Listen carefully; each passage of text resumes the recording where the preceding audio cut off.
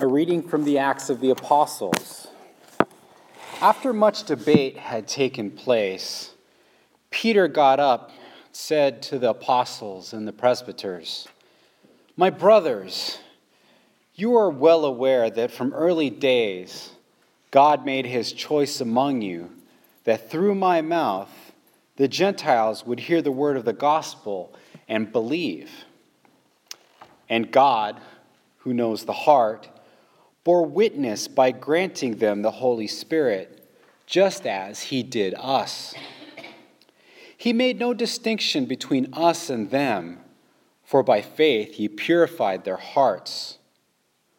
Why then are you now putting God to the test by placing on the shoulders of the disciples a yoke that neither our ancestors nor we have been able to bear? On the contrary, we believe that we are saved through the grace of the Lord Jesus in the same way as they." The whole assembly fell silent, and they listened while Paul and Barnabas described the signs and wonders God had worked among the Gentiles through them. After they had fallen silent, James responded, "My brothers, listen to me. Simeon has described how God first concerned himself with acquiring from among the Gentiles a people for his name. The words of the prophets agree with this, as is written, 'After this I shall return and rebuild the fallen hut of David. From its ruins I shall rebuild it and raise it up again, so that the rest of humanity may seek out the Lord, even all the Gentiles on whom my name is invoked. Thus says the Lord, who accomplishes these things, known from of old.'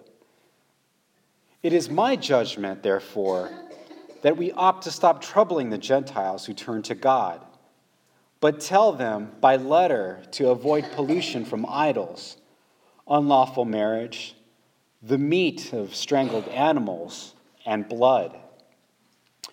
Moses, for generations now, has had those who proclaim him in every town, as he had been read in the synagogues every Sabbath." The word of the Lord. Proclaim God's marvelous deeds to all the nations.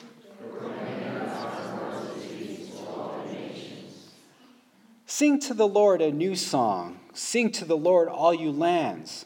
Sing to the Lord, bless his name.